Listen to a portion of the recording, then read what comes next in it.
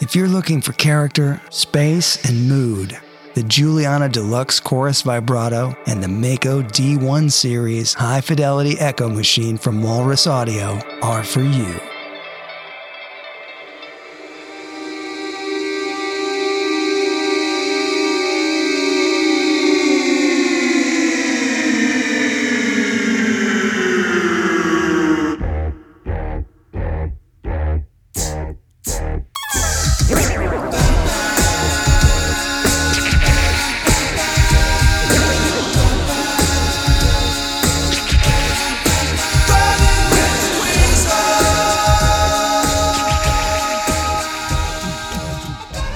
Get back to Running with the Devil. You hear it, you're at Berkeley, it comes on. Were you listening on speakers or headphones? It was a record, and it was a record player. All right. So, yeah, little speakers. You put the needle down. At that time, everything's so tactile. You're probably looking at the album cover, and you probably were noticing the super cool logo, the Van Halen logo, and Ed's guitar and all that stuff. You probably had heard lots of guitar at that point. Jimmy Page, Jeff Beck, Jimi Hendrix.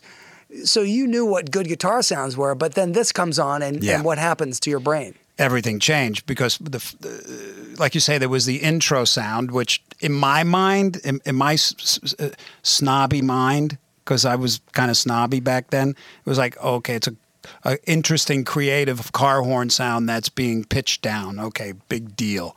Yeah, that's kind of, you know, because everybody's saying, wait till you hear this, wait till you hear this, you know. So then when the chords came in, the first thing I thought was, I've never heard a guitar so in tune playing chords.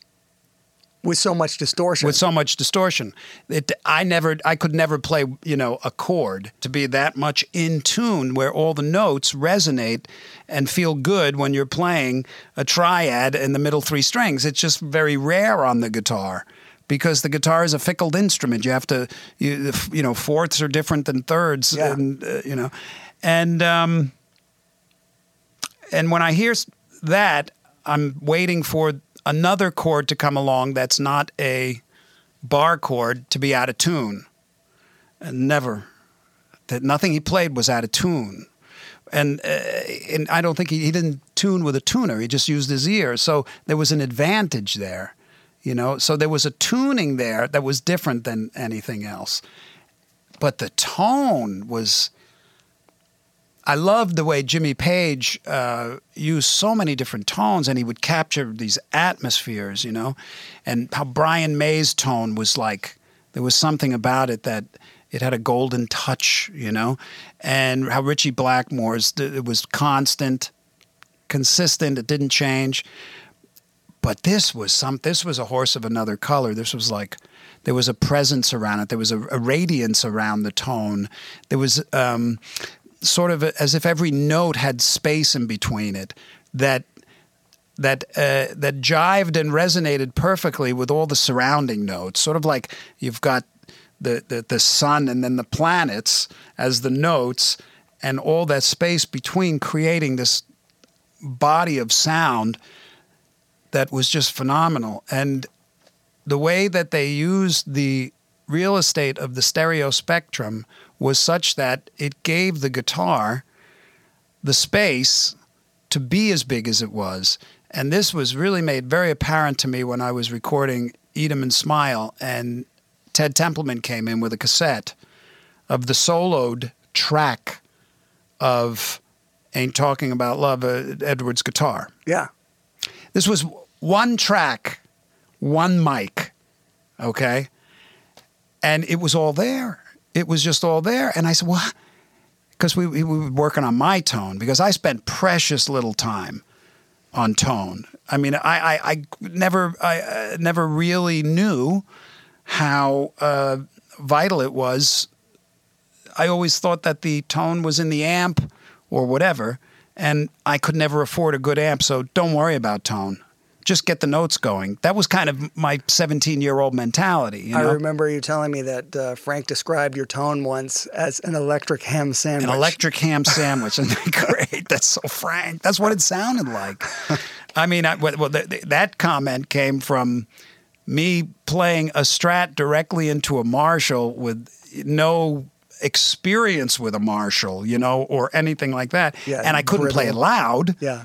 You in Frank's band, you played parts, and the distortion pedals back then, I just didn't have my tone together. I knew I had to get it together with Dave, but hearing it with Edward, hearing that tone, it was sort of like a monolith, it was just a shift. As much as I loved all the previous guitar players, this was like a horse of another color, And another thing that was very prominent and obvious to me when I was listening to this record was the sound of the drums. When I say the sound of the drums, not necessarily how they were mic'd or any of this, was the way he was hitting them. The personality, Alex's personality, was in the sound. You know what I mean? Just like Edward's personality was in his tone. So it was just whack, whack. And the kick didn't have a lot of bottom end on it. So when the bass played, there was space for it. When the guitar filled its frequency range, there was nothing really obstructing it. And when the drums played, they weren't overdone. And then Dave had his little, piece of real estate. And I think that's one of the reasons why we were able to get Edward's guitar delivered to us like that. Because you start stacking shit in the mix, in the recording, all that intimacy goes away. And I remember when I first moved out to California, one of the, I was just trying to do more transcription work to just try to make some extra bucks. And I started doing some transcriptions for the magazines. And this was, Eruption was one of the songs I had to transcribe. And I remember transcribing it, but I didn't play it. You just learned the notes and wrote them on paper. Well, I just listened to it and wrote it down, basically, imagining what it would look like on the guitar. And, of course, I'd use the guitar and kind of like... Yeah. I knew what he was... you could figure out what he's doing. But I never really played it, never.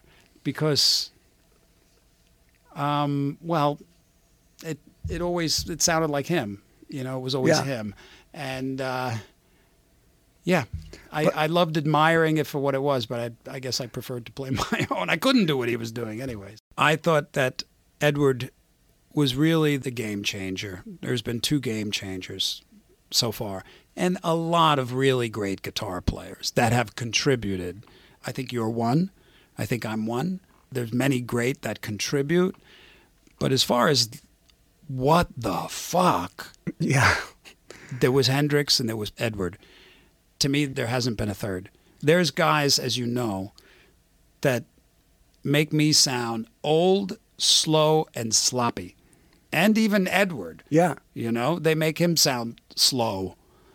But there's a craftsmanship and an artistry to the whole picture that he had. It was in the not one hit, not 20 hits, not one record that sold 10 million, but multiple. Yeah. So there's something to be said about it. There's something in that. And that's part of why they're game changers. Do you know what I mean? That's why I would allocate that to those guys. As far as just like a brutal kind of whacking off of the head of everything that came before. With Edward, you couldn't say you didn't like it because you would be lying. Running with the Dweezil is found exclusively at dweezilzappa.com, a reward music-powered artist site.